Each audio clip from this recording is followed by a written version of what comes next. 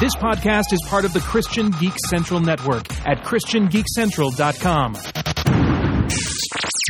Strangers and Aliens, episode 140, Christopher Nolan, and our Interstellar movie review.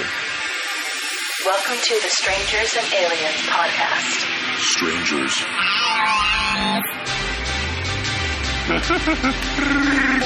To boldly say what needs to be said. Would you be a stranger or an alien? Or would you be a strange alien? The truth is out there. I am your father's best friend, Plumber.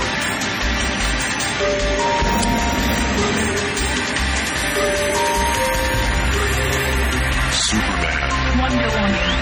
Heroes. Villains. Captain Picard versus Captain Kirk. Do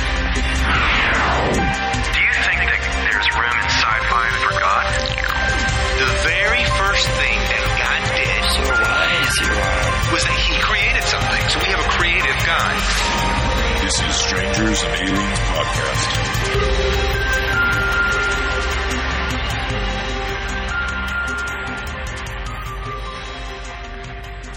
Hello, and welcome to Strangers and Aliens, the podcast about sci-fi, fantasy, Christianity, faith, pop culture, and story, and all that fun stuff.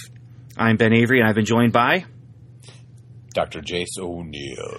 And we are here to talk about Christopher Nolan, and especially the most recent Christopher Nolan film, Interstellar. So, Dr. Jace, it's just you and me. Steve is not here. It's because he doesn't want to get spoiled. Totally. Which I understand. I can empathize with that. Well, in this movie, I'm just going to say this outright. We're going to walk through Christopher Nolan's movies, but when we get to Interstellar, we're going to be spoiling the movie. I don't think there's any way to talk about it without spoiling it, to really have a conversation about it. But I appreciated that I went into this movie not knowing much about it.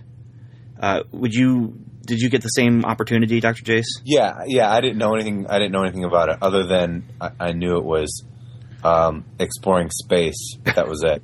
Well, the title kind of gave that away, so spoilers there. But exactly. So I'll say this, and maybe Dr. Jace, you can kind of answer the same thing. I'm not going to say how much or if I liked it, but I will say if you like sci-fi movies, you should probably at least see it. If you like Christopher Nolan, you should go see it. How's that sound? Is that fair? Yeah. Okay. Yeah, I think that's fair. All right. But we'll get into deeper thoughts about it at the end of the episode. First, we're going to talk about Christopher Nolan, though. So, I don't know much about the man. Do you, Dr. Jace? I really don't. I know that his brother works with him on several of his projects. I know he's very interesting because he could probably have any job on the planet. But, I know that there's a lot of fans who want him to direct a Star Wars film or a Bond film because he's a fan of both franchises. And he's kind of killed that, at least that hope, because he likes to do his own projects, which is why I'm surprised he did the Batman franchise. Yeah, but Dr. Jace, here's the thing with the Batman franchise. Have you seen the movie Following? I have not. That's the only one I have not seen. Okay, that's his first movie, and since you haven't seen it, we won't really spoil that at all. But there are Batman references in the movie. Specifically, there's like a door that has a Batman poster symbol on it. So he's obviously a fan of the Batman franchise as well, or at least the character. Yeah, well, obviously he refers to himself as kind of this 40-year-old nerd who gets geeked out about all these same films that a bunch of the rest of us, whether we're 40 or not, like. And so he actually used to do these in-home movies of Star Wars. And okay, so now that I did not know. Yeah, and so that's why a lot of Star Wars fans are like, oh, we really want to see a Nolan, even if it's a standalone in the universe of Star Wars, which I think would be actually kind of interesting. Him to take some obscure character and make something really interesting out of it. A Nolan Chewbacca movie. Yes. Before the prequels. Yes. When Chewbacca went through his bald phase. Right. But it would start out and he'd have hair, and then it would all of a sudden the next scene he's bald, and then the next scene he's got like just a little bit of hair, and he wouldn't remember why. Right, exactly. And then Han Solo would be in some early scenes, but then it would just fall apart at the end, and then all of a sudden it would all be brought back together again. But the only thing we do know for certain is that Michael Caine will be in the film. Yeah, that, and then at the end of the movie, it turns out Chewbacca's not really Chewbacca. Yeah, exactly. We thought we were watching a movie about Chewbacca, and it turns out it was actually about Lumpy. Yeah. Anyways, so yeah, that's what I know about Christopher Nolan. I find him to be his films. He has a very unique directing style. Usually, they're not linear. And they also are very cerebral, which you have to think on your toes. Yeah. Well, and that's true about The Following or I think it's just The Following, not The Following, but it's cerebral. It's not linear. It's a little confusing. And since it was his first movie, like unlike Memento, which was confusing, but intentionally confusing, Following is it's just not linear storytelling for the sake of being not linear. And It doesn't have quite the same meaning as some of the other ones, but it's his first movie, and it's definitely not a studio movie. They pulled it together over the course of a year or something like that, and shot it for just pennies or shillings. I don't know what would be the penny equivalent in England, but and it's all shot in black and white, and very much has that noir feel to it, and it's worth seeing, especially if you like Christopher Nolan. I would definitely recommend watching it on Netflix. It's really short. I think it's only like 70 minutes long. Yeah, I'll definitely have to watch that. Yeah, it's worth your time, especially like Dr. Jace. I would say for you, as someone who's followed him and likes his movies, it's definitely worth your time. Pretty much, if Christopher Nolan's name's on the film, then I'm probably at least going to see it, unless it's just something I really am opposed to. Just because, as of right now, well, we'll get to it. There's even the films that are in his lower tier, in my mind, are still interesting to talk about. Well, do you want to do the rankings right now, then? Sure. Yeah, I mean, if Dr. Jace is in an episode that has lists, I mean, ranking is going to be involved, right? So, yes. All right. So you want to start at the bottom and work your way to the top, or you want to start at the top and work our way to the bottom? Interstellar will not be in this ranking. We'll say how it fits in at the end. I like that idea that you said. Yeah. We'll do this outside of Interstellar. We're not considering that because at the end we'll tell you where we think it ranks. But yeah, let's start from bottom to top. Okay. So for me, I'm starting. Since you haven't seen Following, you'll only have 8 things on your list, I think. No, you'll have 7. Because Interstellar's not in there. Well, do you want to start with top? Because the top will be easier. Okay, well, I was just going to say, number 9 for me, or out of all of the movies, the one I like the least is Following. Yeah, well, yeah. And that's just because it's a student film, basically. Right. And so, yeah, okay. So from here, we can go wherever you want. Yeah. So Following is kind of in its own little thing. Yeah. So for what's number 1 for you? Number 1 for me, I had to really work hard because there were 2 that I wasn't sure, but I went with Inception for number 1. Interesting. All right. And we'll talk about why when we get to it. But yeah, Inception's number 1 for me. So how about you? I would definitely have to go number 1, The Dark Knight. Okay. Which is my number 2. Yeah, and Inception's my number 2. I debated both of those back and forth, because I really, really enjoyed Inception. So how I define it is Inception's my favorite original, property. I thought it was really interesting, creative. Dark Knight, of course, we've talked ad nauseum on Strangers and Aliens about our love for the Dark Knight, so we don't have to go into depth. And Steve's not here to take the other side, but yeah. Yeah, but what's interesting is the reason why my interest in the Dark Knight has come up again is because recently which is a totally different franchise, but recently the Avengers extended trailer came out about Age of Ultron, and I really am interested because this character of Ultron, I remember the last time I kind of felt like that about a bad guy was when I saw the trailer of The Dark Knight. Oh, yeah. So when Ultron comes on, there's no strings attached. He goes into this whole thing. The Pinocchio lines. Yeah, exactly. I thought of The Dark Knight. I'm like, the last time I got really excited about a bad guy was The Dark Knight. So yeah, number 1, Dark Knight. Number 2, Inception. What's number 3 for you?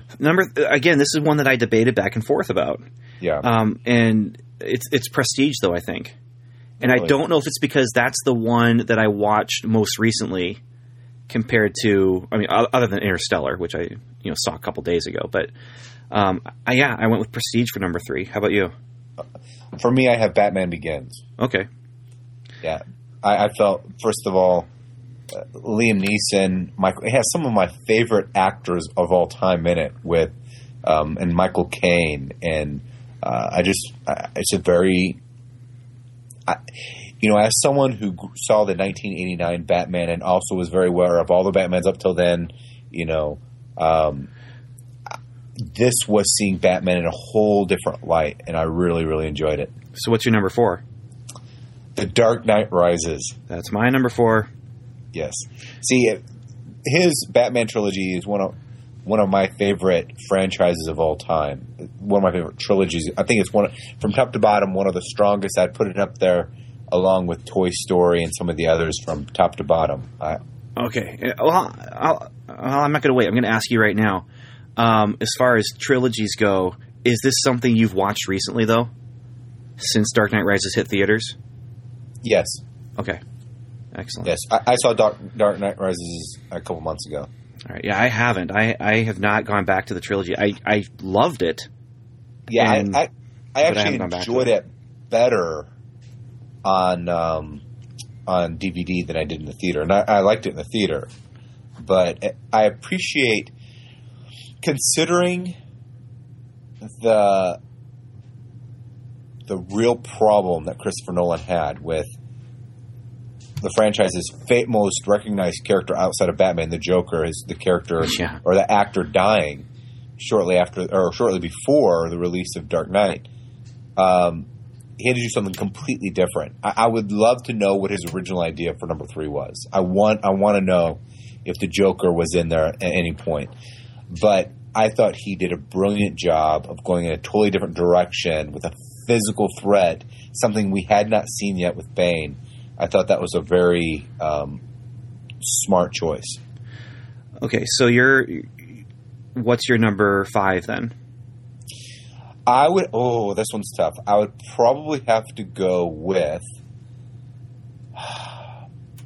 this one. I've debated because there's innovation and then there's just pure enjoyment. I enjoyed The Prestige more.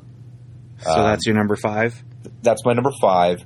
The only issue is that I actually knew the reveal. In fact, this was when my wife didn't believe me that I figure out even surprise. Well, don't talk about it yet. We'll get to that when we actually talk about the movies. No, I won't. I won't. But I told my wife before it happened that this was what was going on, and she didn't believe me until the end of the movie. But anyway, so that's number 6. What's number? That's number 5. Yeah. What's number 5? Number 5 for me is Batman Begins. Okay. Batman Begins. And then, so now we're talking number 6. And for me, number 6 is Insomnia. See, for me, number 6 would be Memento. Okay. So then for you, number 7 is Insomnia? Correct. And then for me, number 7 is Memento. So Yeah. And here's the thing. I'm looking at this from top to bottom. And of course, we're not considering, we've not talked about Interstellar at all in this conversation as far as what the ranking is. Right. But looking at this list of movies that we've just talked about, these are some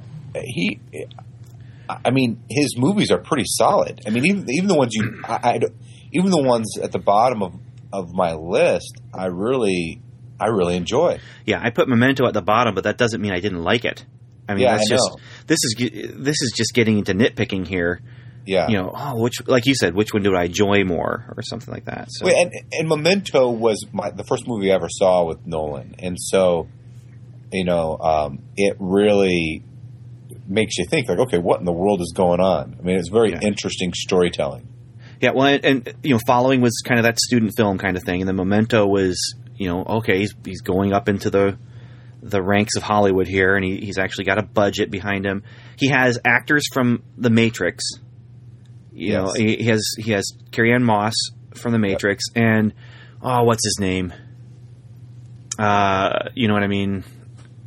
Which character? The Judas character from The Matrix, who ended up being Joey Pantalone.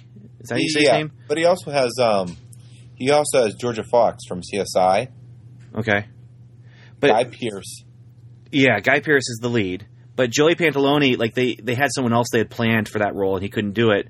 And then they're like, well, let's get this other Matrix guy in. You know, he was kind of forced on Nolan, but it definitely, the reason I went and saw Memento was Guy Pearce and Matrix actors. Yeah. Well, no. See, the reason I saw Memento was because of Guy Pearce, because I think I had just seen L.A. Confidential, and that's where I was introduced to Guy Pearce and Russell Crowe. That's the first time I ever. Oh, okay, yeah. That's the first time I ever saw Russell Crowe, and of course they had Are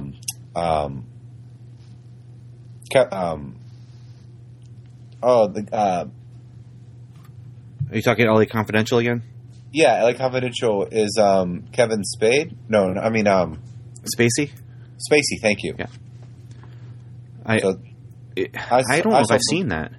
I saw Memento because of getting to see Guy Pearce in that movie. I'm trying to remember what I would have seen Guy Pearce in before. That's what the first thing that's the first thing that I remember seeing him in. Okay. But is he Australian like Russell Crowe? No, he's from England, I think. No, wait. I think he is. I'm not gonna say one way or another. No. I think it's kind of like one of those Mel Gibson things. I think he was like born in England, but then he was raised in Australia or something. But I think I remember him being in something to do with Australia, because I remember the Russell Crowe connection there. That's what I remember. I don't know. So Memento, though, I see this movie and I just think it was one of those time shifting things, but the time shifting fit into the plot because you have a guy who has no short term memory. Yeah. And so you're seeing things move forward, but you're seeing kind of the scenes move backwards as well. And so a scene will start and he's holding something. Wait, how did I get this? And like one scene, he has a bottle of wine. He's like, I don't feel drunk. But then you realize there's guys coming there to kill him. He had picked it up to, fight them. And so there's just that kind of thing. And it was really tight. And that was the thing that impressed me, is that this is difficult storytelling here. See, but here's the thing. I don't think if he had now done Memento, I don't think he could do Inception, because Inception is kind of a similar fashion, and that you're kind of like going deeper and sideways, and there's all these multiple universes going on, and to me, Inception built upon the same type of storytelling as Memento. Yeah, well, and then you have Insomnia, which doesn't do that as much. There's a little bit in Insomnia, but of flashbacks toward the beginning that you don't understand what they are yet until you get toward the end, and then you start having things revealed. But Insomnia is this big break with Warner Brothers and like the big studio movie, and it's a remake of a Norwegian movie, which I have not seen. Have you seen the original? No, I have not. Okay, I haven't seen it. I'm interested, but not enough to really work hard at tracking it down. If I had a night where nothing else was on and Netflix was limited to a couple movies and one of them was Insomnia from Norway, I probably would watch it. But but it's Robin Williams, yeah, and Al Pacino and Hilary Swank, which I have not. Yeah, So Robin Williams had done that 1 hour photo movie. Yeah, no, he did this one first, I think. Did he? I'm not sure, but they came about the same time because he did two serious ones back to back. This is his serious phase where he was wanting to be known for doing things other than just crazy comedy. Well, and you know what? He did it really well. I mean, if you like Good Will Hunting and The Fisher King and Good Morning Vietnam, even though he's a little bit more goofy in that one. But Insomnia, I liked it. It was intriguing enough not to get boring, even though it's about a guy who can't sleep that's trying to solve a murder. I mean, that doesn't sound like the greatest log line in the world, but yeah, it definitely was not the most interesting. But then when you have Al Pacino and Robin Williams, and then I believe Hilary Swank was also in that movie. Yeah, and she did a pretty good job too. When you have those type of actors in it, I mean, they can make a film more interesting. Yeah, I've heard people complain about Al Pacino just playing Al Pacino in that. That might be true, but I really liked the way he was playing the part. You know, he's a cop who might be crooked, who might not be. You find out towards the end what's really happening with him, but he's investigating this murder in Alaska, and he's been sent there because they're trying to get him away from internal affairs in Los Angeles. Yeah, but here's the thing. Al Pacino, even if he is just Al Pacino, is still better than a bunch of other actors in many cases. Yeah. So it's a good movie. It's not one of his greatest movies, but again, you know, we're talking about someone whose film catalog, the lowest ranking doesn't mean it's not worth talking about.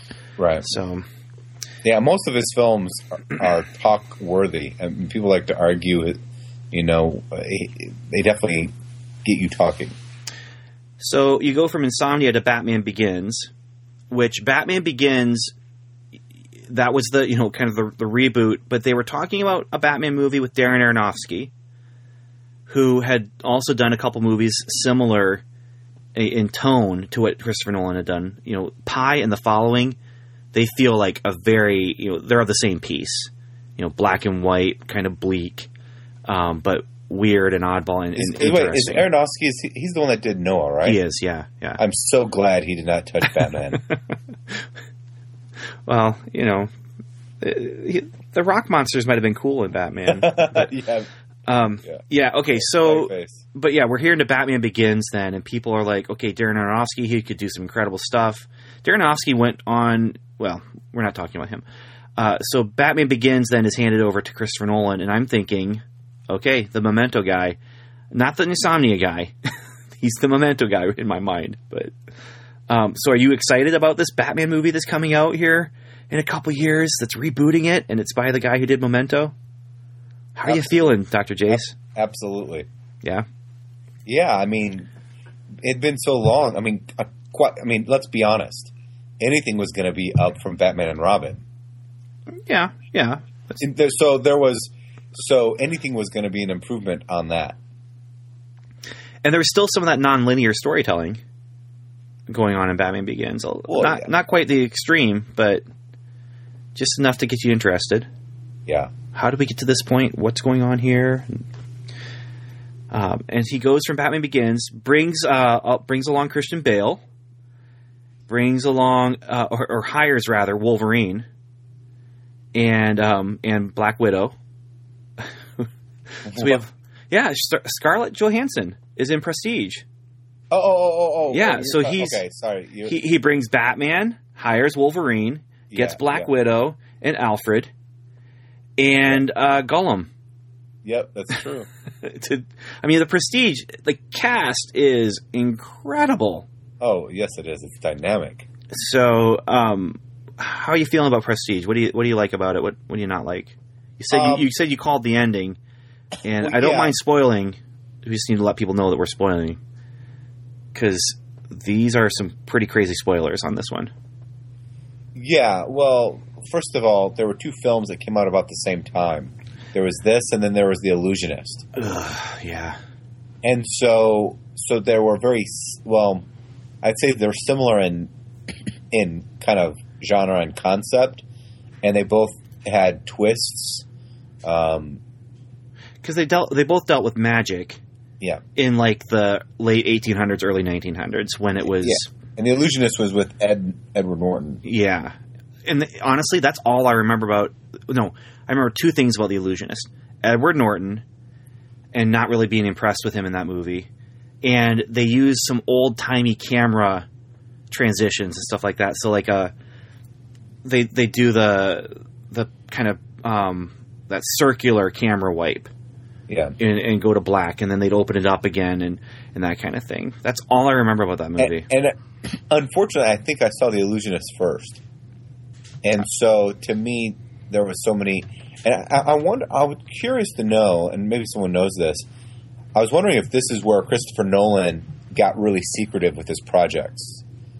Because he tends to have this really secretive, tight-lipped thing with his projects. I mean, maybe not as bad as J.J. Abrams, but... Well, here's the thing. It's based on a book. And so a lot of the twists... I haven't read the book, but I've heard people talking about it. A lot of those twists in The Prestige are in the book. So it's probably one of those things where one studio... This happens all the time. One studio hears that the other studio is doing a project, so they pick up something similar. I think so. Like, for instance, I remember the year Braveheart came out. You had Braveheart, you have Rob Roy, and then you had Dragonheart. Well, Dragonheart isn't... No, but the concept, we now know, but at the time, if you take the concept of this type of thing, it was still in the same genre, because I remember this is back before everything was on the internet. USA Today always does this huge, or did this huge movie breakdown, and they had how all these different copycat movies were coming out, and so they had Braveheart, Dragonheart, and Rob Roy all next to each other. So they're like, oh, well, obviously Rob Roy and Braveheart are a little bit more similar in tone, but then you have Braveheart and Dragonheart. Well, yeah, with title, yeah. Well, and time period, I guess, too. Yeah, that's what I mean. I think it's time period. We need to do something similar but different. Yeah, well, and then you have Deep Impact and that other Meteor movie. Wait, you're talking about Armageddon and Deep Impact. And then you have Wyatt Earp and Tombstone.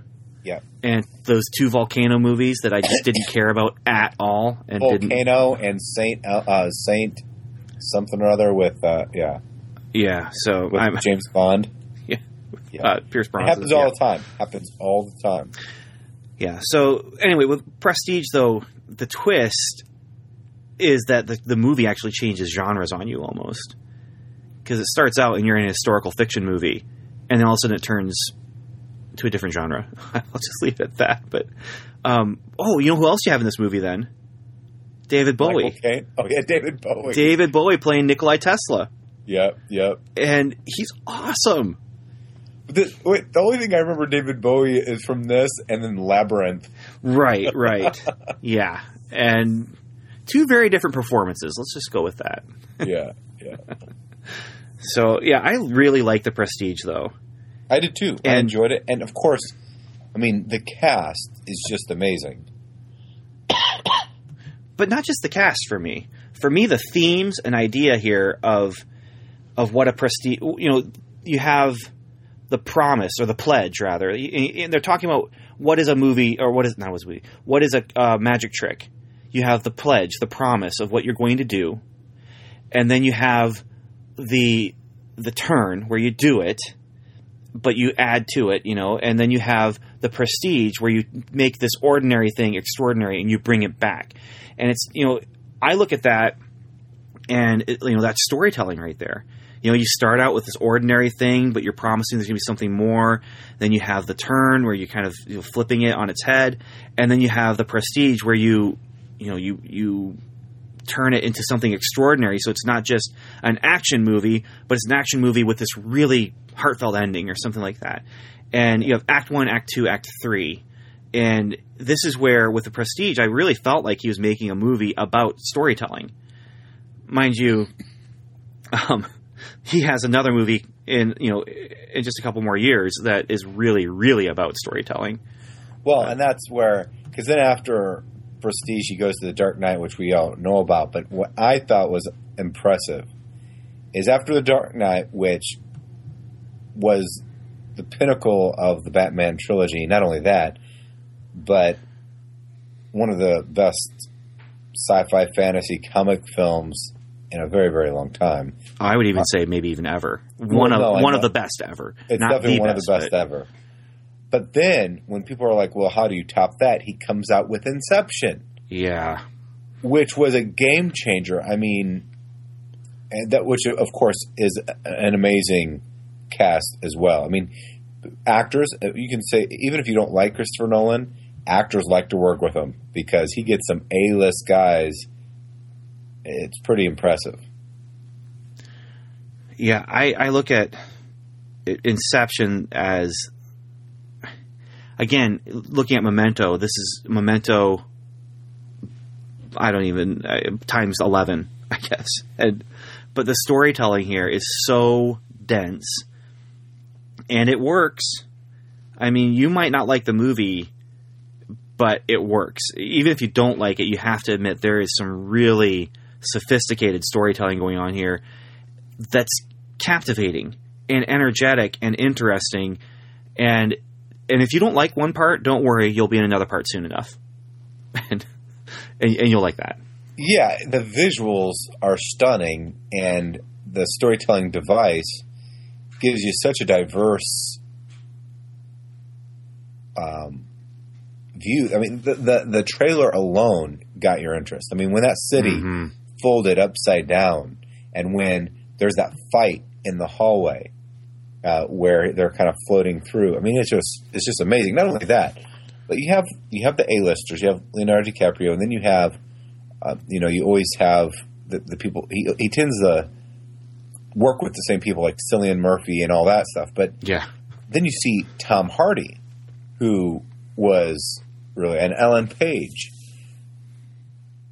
Yeah, well, and Tom Hardy's coming back, and with Dark Knight Rises, but in Inception, I felt like the performances. Joseph Gordon. That's right. Yeah, Joseph Gordon-Levitt. But the performances they're giving, they're losing themselves in the parts. Other than Leonardo DiCaprio, because Leonardo DiCaprio, he can't be anything other than Leonardo DiCaprio. Not that he can't act anything other. It's just when you see him, he's Leo. Just like Tom Cruise, as good of an actor as he might be, he's Tom Cruise in every movie now. Just because you can't see past the facade that he's built in public life.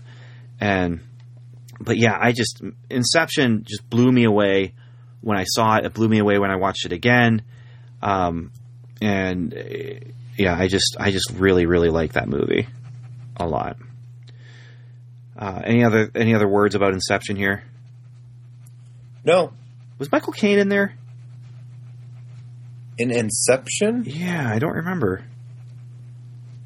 I don't think. I just want to think he's in every one of his movies, but I don't remember. Yeah, no, he is. I think he is, but I can't remember the character he plays. I'm fairly certain he's in the movie. Well, I'll look it up. So next we have Dark Knight Rises, which, okay, not as phenomenal as The Dark Knight, but that was unfortunate that it was just following up that movie.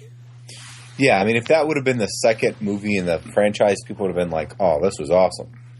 But it just happened to follow. Not only did it follow The Dark Knight, but it also you don't have Heath Ledger, which was just an immense figure in The Dark Knight. I mean, he was phenomenal. Well, and he was a big reason why The Dark Knight was as good as it was. And Dark Knight Rises, I know a lot of people felt left down, but again, I look at that movie and I think, okay, it might be the third worst movie in the trilogy. That doesn't say much to me. That's not, it's good. I liked it. It's not the greatest, and maybe it could have been better, and there's things I wished that they had done that they didn't do. Like, I didn't like the idea of him not doing anything for 8 years. So, that was me, and that's not the movie he was making. Right, and again, if this was a larger Batman universe, I'd have bigger problems with some things, but because it's a self-contained story, I just look at it as one of those, they do in comic books all the time, where they just have its own run, and then it's its own universe. Yeah, yeah. And that's what this is. This is that version of that character. And we're taking him from point A to point B to point C. And that's the story we're telling with it. And I like that too. You can tell multiple different Batman stories. An Adam West Batman movie is enjoyable. And it's its own thing. And so this is Christian Bale. It's enjoyable. It's his own thing. So Well, The Dark Knight Rises was in 2012, and then his next film you were talking about Secrecy. was Interstellar. Yeah. You were talking about Secrecy. This is the one. What did you know going in to Interstellar? I didn't know anything. I mean, okay, this is what I knew. I knew it was about space. I knew Matthew McConaughey was in it. He was leaving his daughter, so I figured he's has to do something because you see pictures of him on other planets with a big wave. So I figured that there has to be he's trying to help the Earth somehow. And I knew, without knowing, that Michael Caine would be in the film. And he was. He was, yeah. I somehow avoided a trailer that I heard some people talking about afterward, showing the alien landscapes and stuff like that. All I knew was there were rockets and corn and Matthew McConaughey. Yeah. Come on, you had to know Michael Caine was in there. Well, I figured Michael Caine, and I think somehow I knew one way or another I knew that Michael Caine was in there. But in fact, I'd like to see Michael Caine's IMDb to see if how many non-Nolan films he's done in the last 8 years. Well, I've got it right here. Let's see. Now You See Me 2. That hasn't come out yet. Interstellar. Oh, no, he's got quite a few here. Interstellar, Stonehurst Asylum before that. Last Love before that. Now You See Me before that. Dark Knight Rises. Journey 2, The Mysterious Island. Cars 2, Romeo and Juliet, Inception. Holy cow. I mean, first of all, Michael Caine's been around for ages. But this man, even at his age, he's still working. Oh, he's working quite a bit. I don't know. He needs to sleep. Actor credits, 159 actor credits. That's just ridiculous. Dating back to 1950. Good grief, that man. And he's looked the same for the last 3 decades. Anyway. Or close to it, yeah. And sounded the same, too. I wish I could do a Michael Caine. His voice is so awesome. Yeah, he's got a tremendous voiceover voice. He's good. So I was happy to go into this movie not knowing anything and not reading any reviews and okay. So I went in not knowing anything, but I went in with pretty high expectations. And I think that's one problem with Interstellar is it suffered from Dark Knight Rises-itis. I'm looking at Interstellar as a follow-up to Inception, just as I was looking at Dark Knight Rises as a follow-up to Dark Knight. Dark Knight Rises was not the next movie after Inception, even though it really was. Inception was its own thing. Dark Knight Rises was the Batman trilogy, or the Dark Knight trilogy. So Interstellar I'm looking at as, okay, it's his original story. You had Inception and now Interstellar, and that was a problem. It ended up being a real problem for me. It wasn't Inception. I had to keep putting that out of my mind. What were your expectations going in? Because I didn't know much about the story, I didn't have as much expectations there.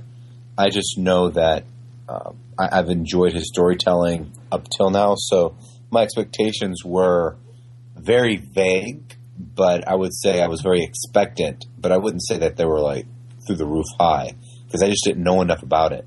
And part of that was on plan. I didn't want to know anything about it. Yeah, me too. I was glad. I was glad that I missed that second trailer, even because I know going in he's going to try to mess with my mind. It's not always going to be as it looks. So I wanted as little amount of information as possible. So the movie starts, and so the setup: we're in the future. Crops are dying, and so the human race is in danger. Which I thought was really interesting because it sounds like they're getting real life interviews from people who lived through the original Dust Bowl. Yes, but obviously because of their style and everything like that, and the fact that it was such a clear video that they were giving the interview for, there's something else going on there. That was cool. I mean, the Earth stuff, I liked it.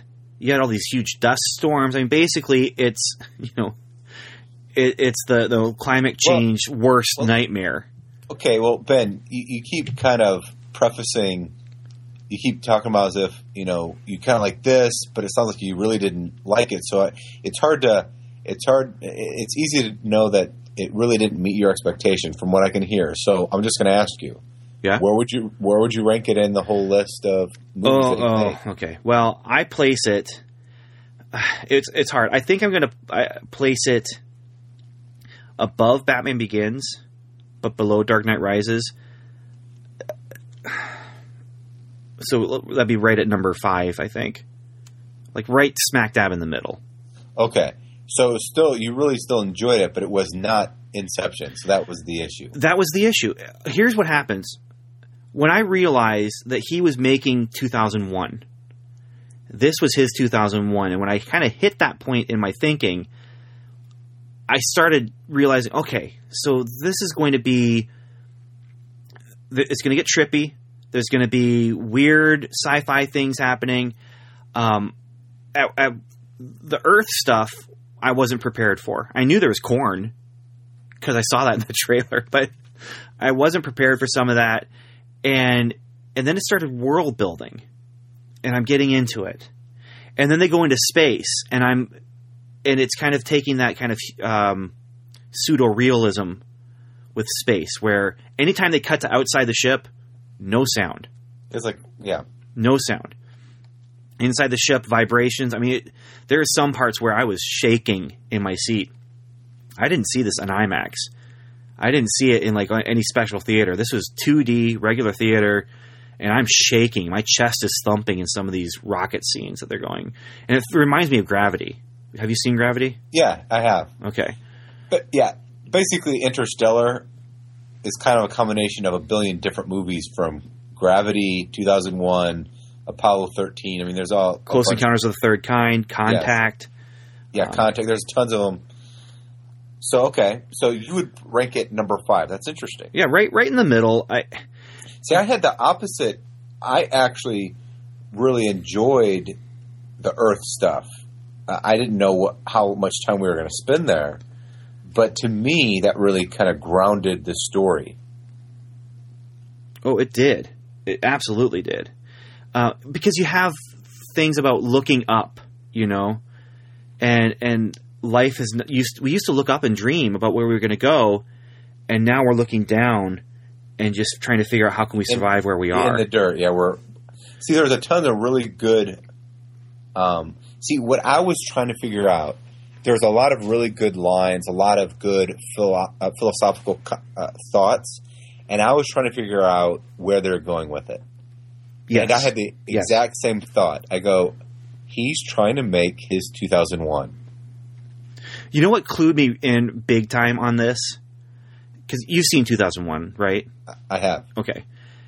He has, what are the names of the robots? Hal? Or Dave? No, Dave. Yeah, in Interstellar, I mean. But Case and yeah, well, okay, but the robots anyway, they are a combination. TARS. Yeah. The Case and TARS are a combination of the Monolith and HAL. Yeah, I know, but that's what was so interesting. They are shaped like the Monolith. Yeah, but they. And I was expecting him to go crazy. I'm going to do a spoiler here. So if you're for Interstellar, we're totally spoiling Interstellar. Yeah. Okay, so they totally set you up to think that the robots are going to be bad, just like 2001. They totally set you up by like when him and his daughter first go in to this secret place, and you see this robot. He goes, "You shouldn't be trusting the government. They're glitchy or they're not trustworthy or they're something volatile or something like that." So the whole time, you're sitting there waiting for them to betray everyone or like kill them in their sleep. And so, do you want to know what my ranking is? Yeah. Okay, when you transitioned, this is not Inception, this is 2001. Well, I clued in very early on that this was 2001. And I went, oh, crap. Because I hate 2001. I think it's the most overrated sci-fi film of all time. One of the most boringest movies ever made. I know this about you, Dr. Jace. And this whole movie for this big giant domino. I mean, oh my word. So I would say I would rank Interstellar out of the 8 that I've seen, including Interstellar. This would be number 8. It is the worst, most boring film of the entire lot. Now, there's still some visual stunning things. I thought the performances were good. In fact, I thought there were some really interesting story moments. Yes.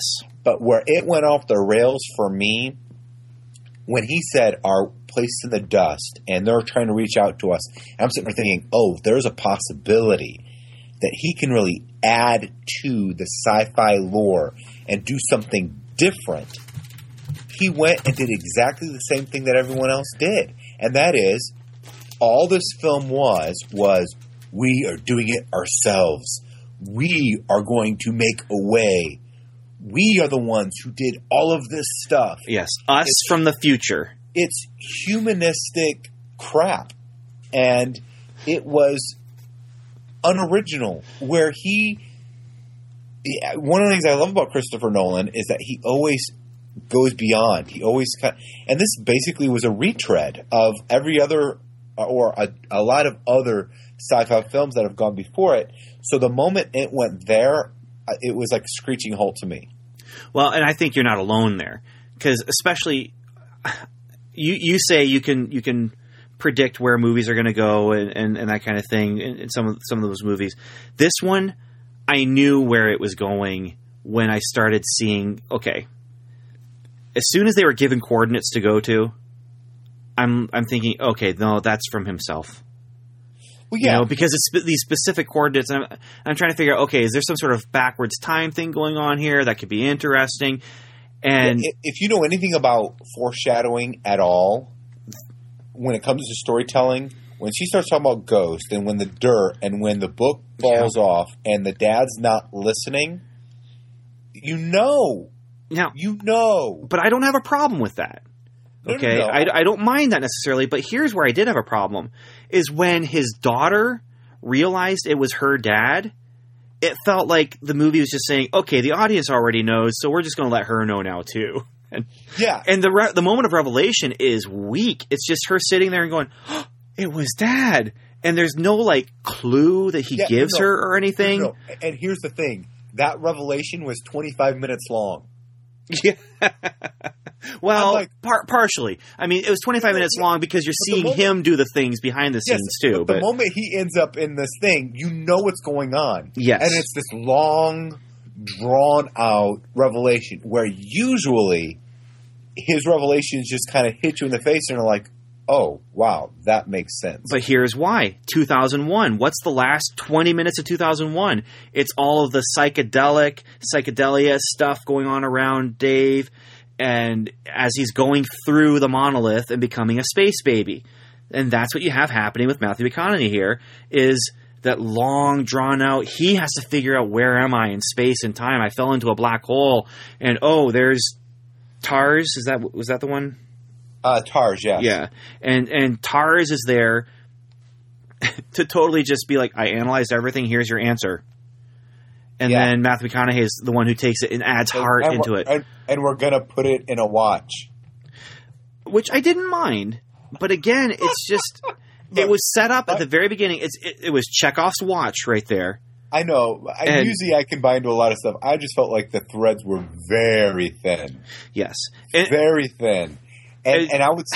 go ahead. I would say I did... There was a lot I liked.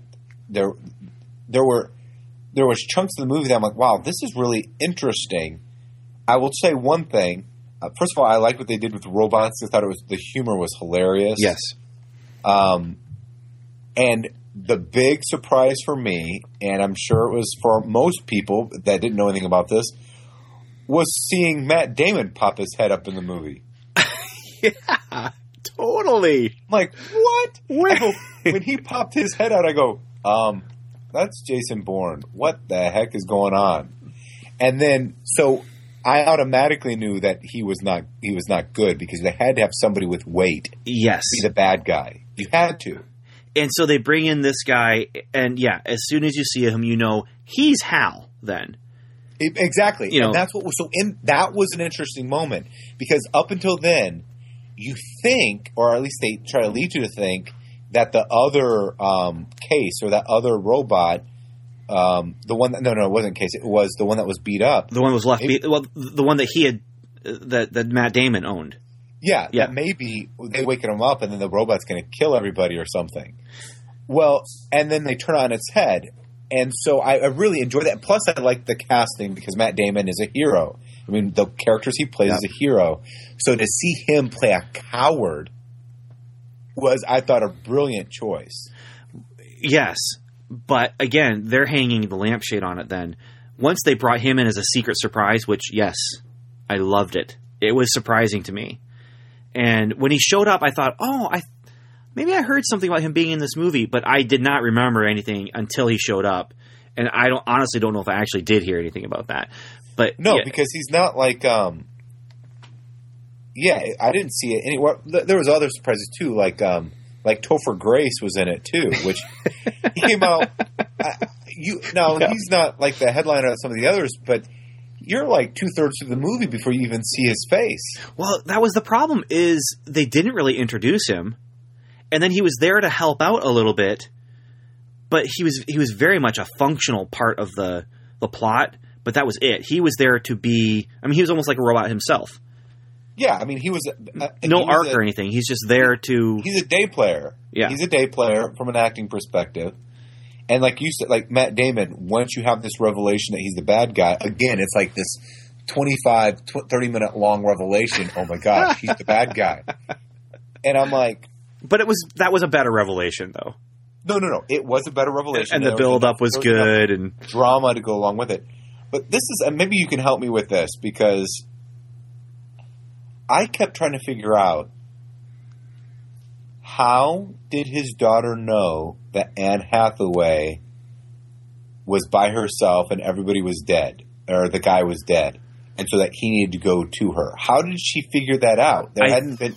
I think literally just the amount of time that had passed because of time dilation, that she just thought, because, she's dying of old age as she's telling him, and that guy who had gone ahead of them was an older man. I mean, he was Anne Hathaway's age. Right, but how... Okay. So I think it was more of a... I had some more questions, and I can't remember all of them. But I think it was more of a guess or something, but I liked... How did she know that Anne Hathaway was alive and that she had gone to that planet? Well, she didn't. I'm just saying, how in the world would she know that? Yeah, you're right. Maybe, a hopeful guess kind of thing. Everyone else had died. Like, how? And that she was on that planet with that guy. There might be an explanation, but I don't remember. I'm sitting there going, did I miss that? No, you didn't. It was, I took it as her saying, look, I'm going to die. You need to go. You're a man out of time now.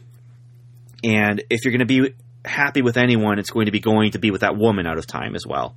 Okay, yeah, but if it's me and my supposedly dead dad, who's the same age, as when he left, basically, arrives in the middle of the vacuum of space and no one else is around, my assumption is that everyone else is dead too. Yes. Well, that would be the assumption. Although, possibly she could have sent a message. Because they were sending messages from those planets through the wormhole. They were sending them out, but I didn't think they could send them back. Well, I think that she was sending a message out, so they knew she was alive. Okay. The movie does not tell us this, but based on all the other stuff that had happened, because they were sending data from the planets, so she could have been also sending some of that data and saying, I'm here, he's not alive anymore. But I just... the movie doesn't tell you. And at this point, it's more about philosophy and idea than it is about story. The philosophy behind...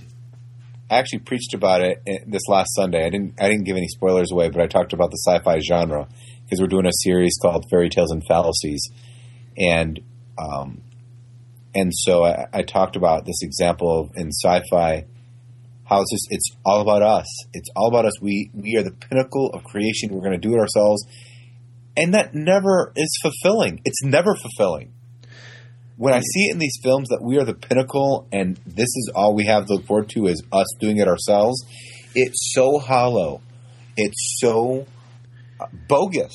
Yeah, but Inception tries. It tries to go beyond what you're saying there. I'm not saying it works, but then do you remember? No, but what I'm saying is Inception actually does help you to begin to kind of look beyond that, but then wraps itself right back around to that original. But Interstellar doesn't do that. Interstellar is like, this is the drum that's been beat. This is the 2001 drum. Except for one thing, Dr. Jace, and I'm trying to remember the name of the movie with Bruce Willis, the sci-fi movie. Fifth Element? Yeah, Fifth Element. And do you remember what the fifth element is, Dr. Jace? I remember... it's love. The fifth element is love. All the other elements of the universe, but you have the fifth element, and that's love, Dr. Jace. And they tried to do that in Interstellar. Anne Hathaway has that one speech about love being the one thing that allows us to see beyond our three dimensions, and it breaks the barrier of time and space. Love does it, Dr. Jace. But that's the whole point, is it's love. Their type of love is a love that, like Matt Damon said, is evolution has ingrained in us something that we can't get out, that it's there. Well, if it's just kind of come out of nowhere, then it doesn't mean anything. Right. Well, but he goes into the black hole and is taken to that point in time, or that point in space, rather, where he's able to influence with his daughter. You know why? Because of love, Dr. Jace. Because of love, man. It's love. And humanity in the future is reaching back to protect humanity in the past, so they're pulling Matthew McConaughey in to allow him to be guided by love, Dr. J. I mean, they tried. And so I thought her speech was that was the end of her speech when Matthew McConaughey kind of says, no, evolution or whatever. But then they bring him and you realize, oh, she was kind of setting up where they're trying to take the movie. And it's that fifth element, man. It's love. Yeah, but it's stuff that we made up. It crumbles, it's the whole thing is that idea, that part of the theme just crumbles under the weight of the movie. The movie is not supporting that at all. Yeah. The movie is definitely talking and doing the things that you're saying. Yeah. It just tries not to, but it's like, you know, if you're going to build a pyramid, you know, but you're going to try and build it with round stones, you know, you're not going to make it. I'll also say there was that's kind of the theme, but there was a pivot point in the film that rang hollow to me when they go to this planet. All right, there's a planet. Which one? The one where the time dilation is for every hour they're down there is like 70 years or something. Yeah. What a tense scene, though. Okay, right. Yeah. So, all right. So they go down. They leave one man in the spaceship, knowing, and he knows he's going to be waiting there for a long period of time. Yes. And here's the interesting thing that we already know about him. He's already freaking out because of space, because he's freaked out that there's only millimeters of things between him and nothingness. Mm-hmm. So he's kind of freaked out about it. So the only thing we know about him is that he's smart and that he's freaked out about space. So that's the guy I'm going to leave up in space by himself. For decades. So they go down to the Earth, and then everything kind of go down to the planet. Things go sideways. By the time they get back up, it's been 23 years, and he's waited this entire time. Mm-hmm. First of all, there wasn't enough foreshadowing that he has that type of character, or they could have shown him a little bit waiting and struggling a little bit.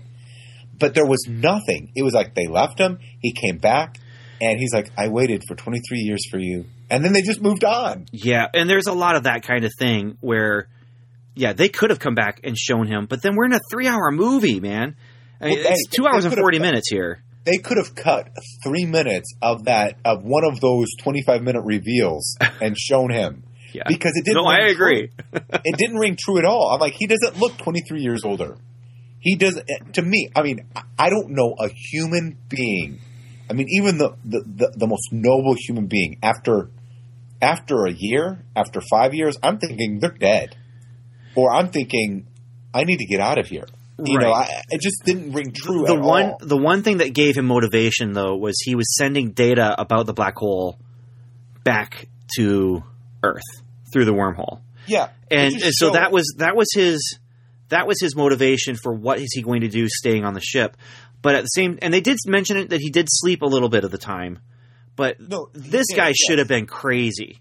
They should have come back and found him hair out to here, nails out to there, naked, and just like, oh, you're coming, you're back? What? Yeah, something.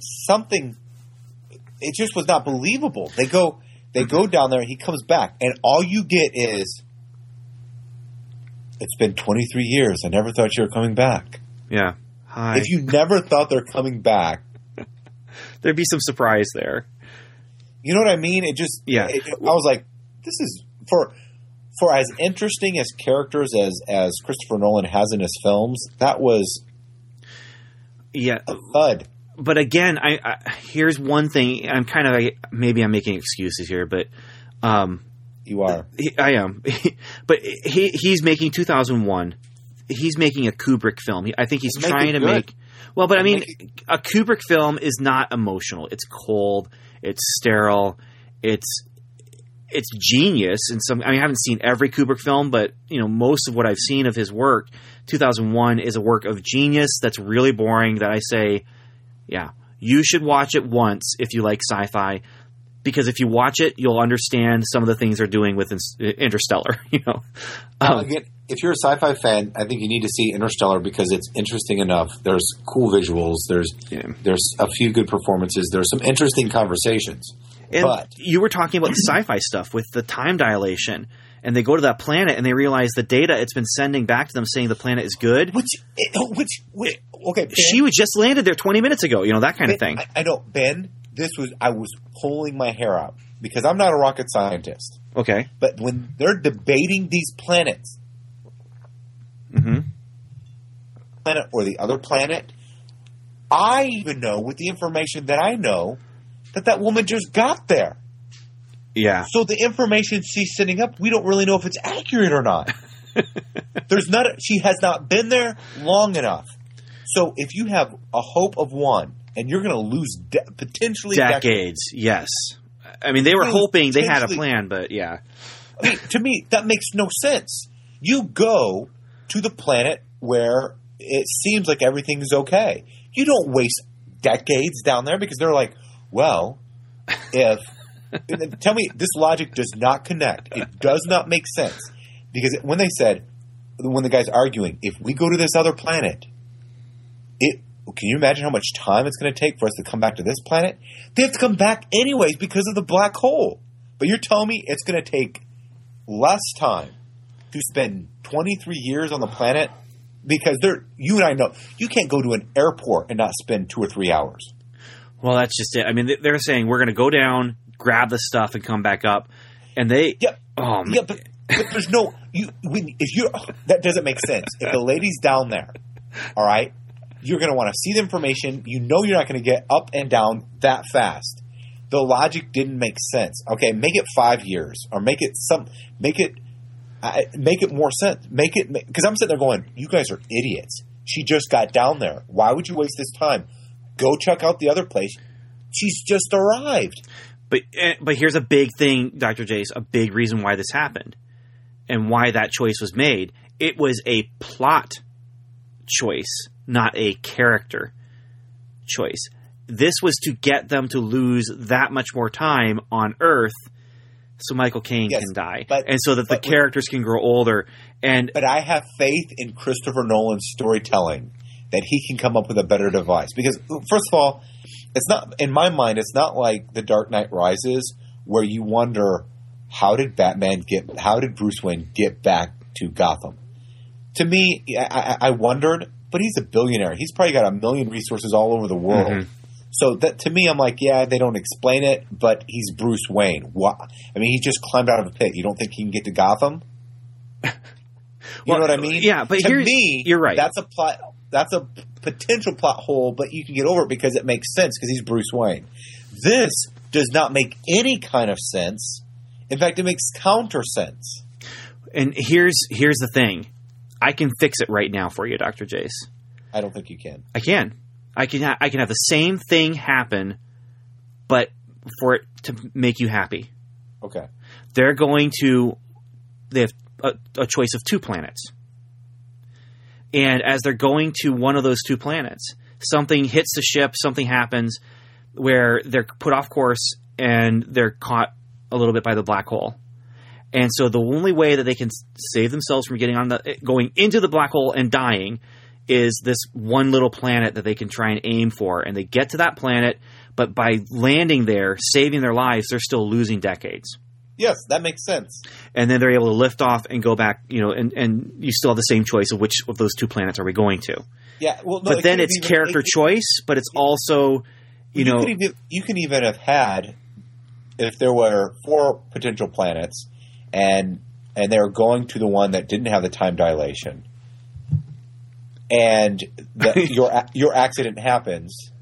And then they end up going this up. Because by the time the 23 years go on, then the other guy can say, hey, this other planet's not viable. We've had 23 years to realize the only one that seems to be still a go is the man, Dr. Mann's planet. So, yeah, I mean, something like that. Conflict, natural conflict. To think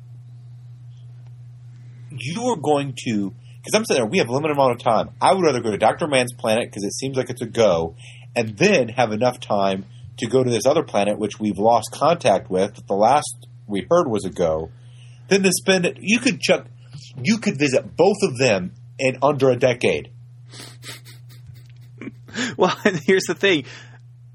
Well, I'll say this: I didn't mind the time dilation. Like what you pointed out to me just now. Now it's going to bother me. All right, why do they even think that they could go there? You're right. They shouldn't have. But this is me screaming. I'm sitting in the theater going, this does not... Now, granted, I'm a little bit more attuned because I'm speaking this sermon series about kind of like apologetics and fallacies against the faith, like arguments that don't make sense. And I teach public speaking. So one of the big things I teach my students is fallacious thinking, fallacious arguments. Premises that don't even make sense. Circular reasoning. Now, granted, we all do this to some degree, but in the story, it's so blatant when they're debating. I'm sitting there going, guys, she just got there. You don't have enough information. You can visit the other 2 planets and not lose any time. If you think you're going to go down, you're going to fly into the planet, fly up in under an hour? Come on. Well, they were taking the risk because if the planet had been good, though, yeah. But anyway, even if it just took an hour, it was 10 years. You can go and visit the other planets in 10 years. Yeah. Well, For someone as good of a storyteller as Christopher Nolan is, because usually the plot holes that people complain about, I don't really argue with because I'm like, you know what? It's not that big of an issue. This was a Stark where you could drive a U-Haul through it. Yeah, you sound like Steve right now with the driving the truck through the plot hole here. But yeah, but anyway, do I recommend it? Yep, I do, but not to people who don't like slow sci-fi. It's a slow sci-fi movie, and it's trying to be Kubrick. It's trying to be 2001, and in doing so, I think it loses connection with character, and I think it also loses some of the well, that's the primary thing. It loses connection with character. I liked the character of the father and the daughter at the beginning, and that idea of leaving her and just the sorrow there. I mean, I have 3 daughters myself, so obviously I was connecting with some of that, but at the end of the movie, I didn't care about that relationship. It just fell flat and felt flat. And it shouldn't have, because this whole idea of time dilation and we're going to be gone this long, And when I get back, I'm probably going to be the same age as you. Those are cool sci-fi ideas and emotional sci-fi ideas. That's the thing. There's emotion there that could be pulled in, and they try, and it just kind of fell flat. But so I recommend the movie, but definitely not to everyone. Yeah, it depends on what you go to see a movie for. When it comes to worldview, this movie stinks. The worldview is just crap. But unless you're looking for that kind of thing, unless you're looking for right, but I'm never gonna someone who's looking for that. I'm not going to recommend that because I think that it leads people astray. So I'm not going to recommend that. However, I would recommend. It was interesting for the first 2/3 of the film. See, I liked the Earth stuff, and then I got excited when they finally went into space. I even liked. To me, the slowness did not affect me. It wasn't until we started to see the big hole in the plot device that I'm like, okay, this doesn't even make sense. This is really annoying. And then when you see, but then I was like, okay, I'm going to ignore that big plot hole. I'm going to ignore the 23 years, and it doesn't feel like that. And then the Matt Damon thing comes out because I'm like, oh, wow, this is kind of interesting. I can ignore these big problems. But then it's like this long reveal. I'm like, oh, my gosh, this is really boring. I already know he's the bad guy. Why are you drawing this out? And then that's when I began to think. It was at that point I made this decision because up until then I'm like, you know what? The slowness I think is going to build up and it's going to be really interesting. So I didn't mind the slowness. But then when it got to that point, I'm going, wow, this is just not going to be as good as it should be. That's when I began to realize this is not going to be as good as it should be. And then so by the time we got into the 25th dimension that we created ourselves, I'm thinking, oh my word, this is stupid. Yeah, I kind of turned on the movie at that point when we get into the black hole. And honestly, the hell stuff in the movie The Black Hole, I almost liked better than what Matthew McConaughey was doing in there. But yeah, it just it falls under the weight of what it's trying to do and trying to be. I think it's still. I liked the movie in general. I liked it, but as you were saying, it's all these caveats about but this, but that, but I like this, but I like that. So yeah, while we're not exactly at the same level, I think we're kind of on the same page here. As far as that goes. So, all right. Well, I think that's going to wrap up our conversation here then. So any final word about Interstellar? I would say that I really like Matthew McConaughey in the film. And I, especially like you said, I really connected with the relationship with his daughter. I having two daughters myself, I really hit me.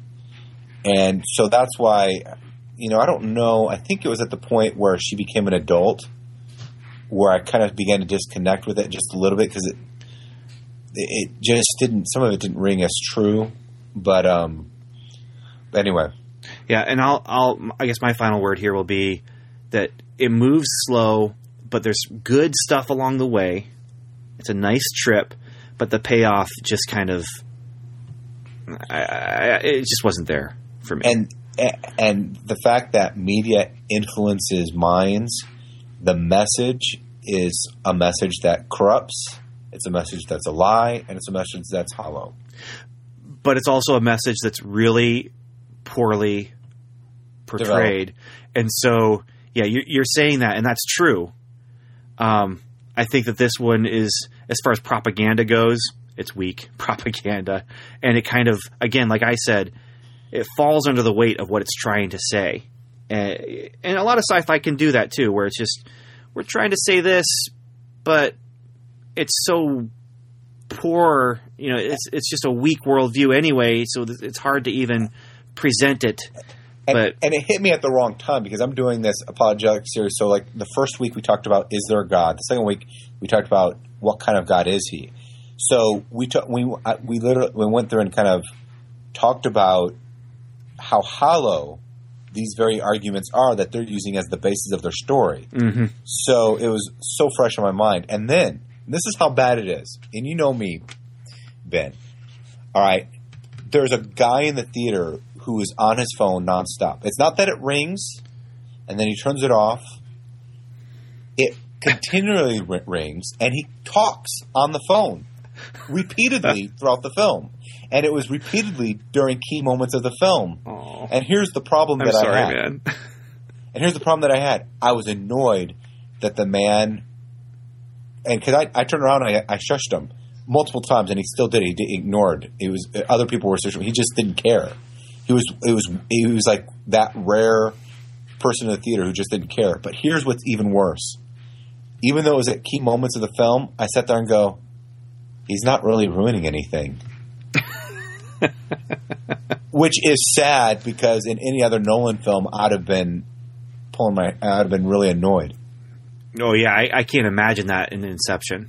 That would have possibly ruined the movie if that had been happening in Inception. But the one good thing that came out of the entire experience, Ben, when I went to talk to the managers about the person on his phone the entire film, they gave me free movie tickets, so I get to go see another film. Nice. Okay, one last word for me. Sorry, the music. I liked it. Again, it references a lot of other movies, especially 2001, and even Solaris too. But I like the music a lot. Music was good. Visuals were interesting. The acting was good. There's a lot of technical things that are really dynamic. Good performances. And there were some sound. I experienced some of the sound issues that people talked about, but yeah, overall, I liked it. I'm not going to buy it, and I might watch it one more time in my lifetime, maybe. So. Yeah, I don't know if I will. Well, we'll just have to wait and see. On our deathbed, after time dilation has occurred, and I come to you as a young man, and you're dying, and before you send me away, I'll ask you, did you watch it again? Well, I will tell you this. If you put the message in a watch, you're going to die, because I'm not going to get that. So, okay, we're not going to go. We talked about some stupid stuff. That's another one, but we're going to move on. So I think we need to say goodnight. What do you say, Dr. Jace? Good night. And Godspeed, everyone.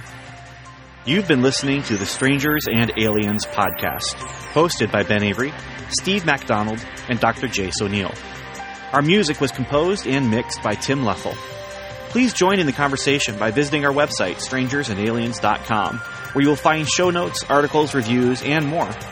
You can also email us directly at podcast@strangersandaliens.com, or like us on Facebook at facebook.com/strangers, or you can leave us a voicemail on the Strangers and Aliens hotline. Just call 1-804-37-ALIEN and leave your message. And once again, thanks for listening.